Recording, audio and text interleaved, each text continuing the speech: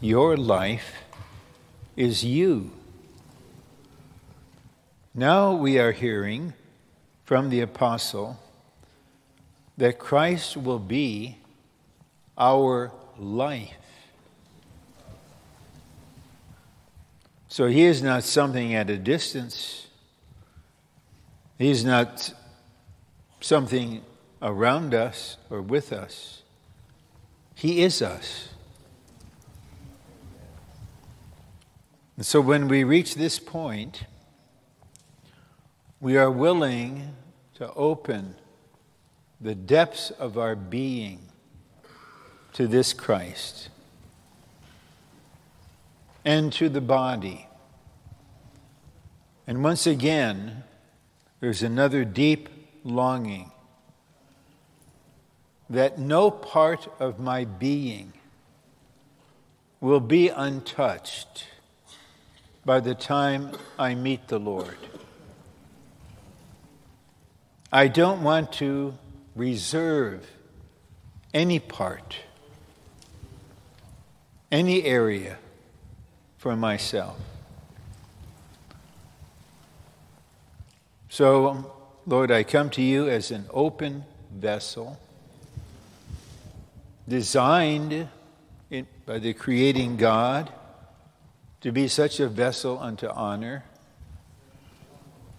The meaning of my life is to contain you for your expression. And I don't agree with anything in me that's not you.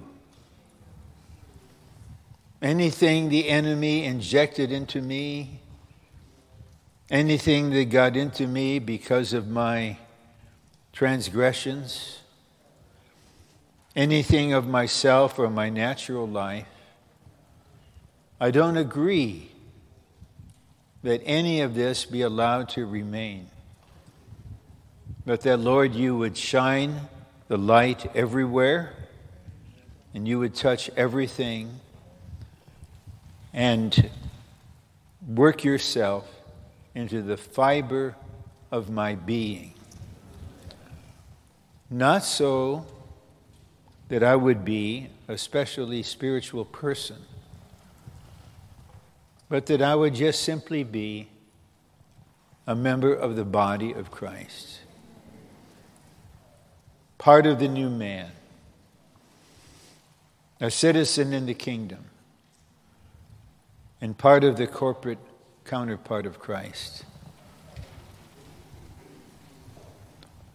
And so this will be, in our experience, gradual, level after level, but the decision as to how much the Lord can work himself into us rests with us. In Colossians 3:16 or 15, Paul says, "Let the peace of Christ arbitrate in your hearts." Verse 16, "Let the word of Christ dwell in you richly." Let. This is related to your giving permission. This is related to your will. The peace of Christ is here to be the arbitrator in your heart, to settle all problems, disagreements, whatever, by peace. If there's no peace, then you need the cross. But we don't have to let this happen. To the extent to which we let the peace of Christ arbitrate, it arbitrates. The same thing with the word of Christ dwelling in you, the Greek word oikeo, make home in you. That word will settle in you, saturate you, permeate you. How much we let this happen is our personal decision. And in this matter, only an active decision is workable. Passive acceptance does not. Passive agreement doesn't accomplish anything. Suppose a brother and sister have had a very sweet and divinely human courtship, and they both have the common feeling the Lord is bringing us together. So he, the man, decides to propose. So he comes to her with a box, and in the box is a metal circle with a mineral on top. And then in whatever way he wants to do this, he says, "Will you marry me? I believe the Lord wants us together. I love you. Will you marry me?" And she doesn't answer.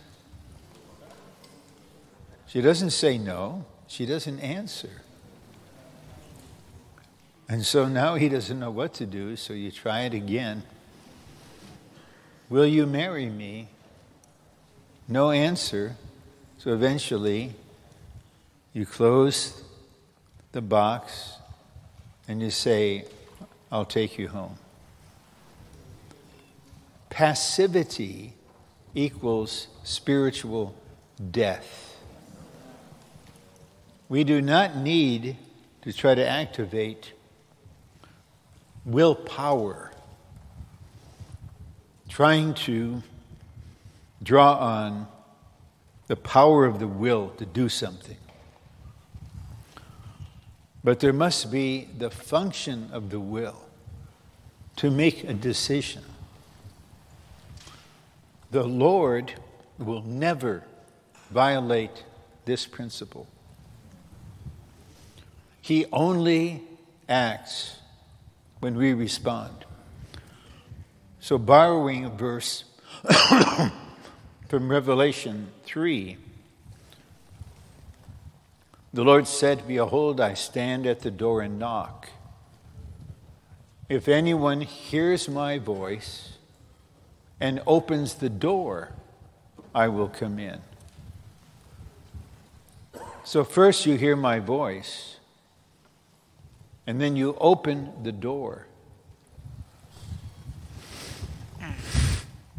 Because he will only respond to an active, positive decision.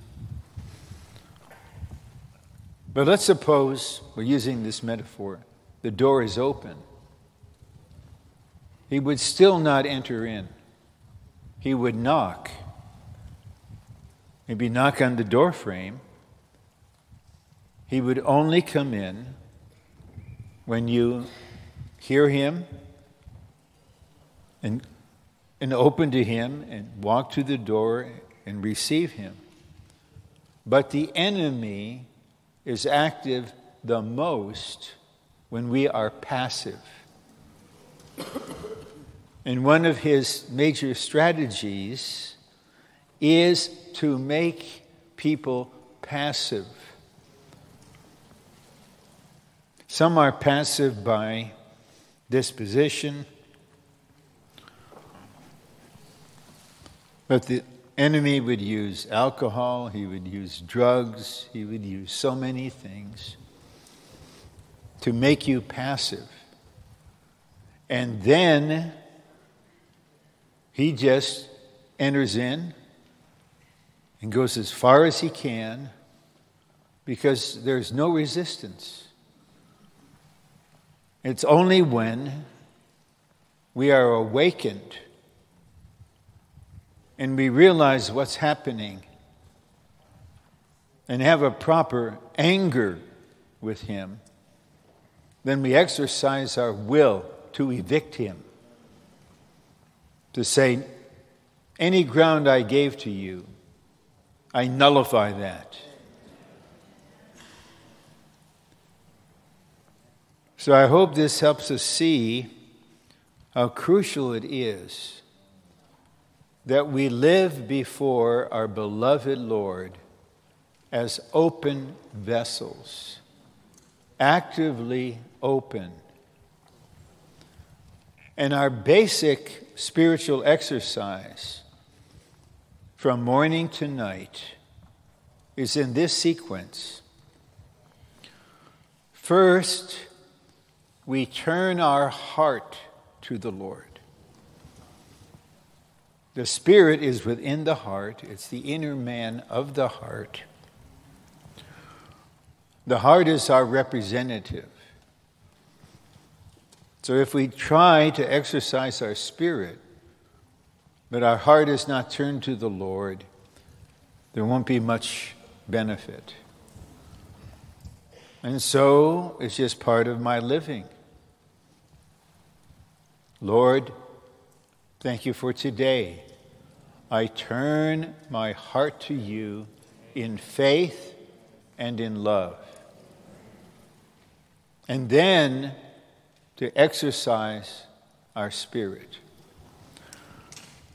Regarding turning our heart to the Lord, I'd like to insert something for the comfort and encouragement of certain sincere but rather subjective saints, especially some sisters, but brothers are like this also. And that is, you are praying, Lord, I turn my heart to you. And while you're praying, you're analyzing your own prayer. And so you're saying it, and then you're thinking it. Am I really opening my heart to the Lord? And so if that troubles you, here's a backup prayer. You can pray like this: Lord, cause my heart to turn toward you. You see, we are kind of a mysterious people. We believe in someone whom we've never seen.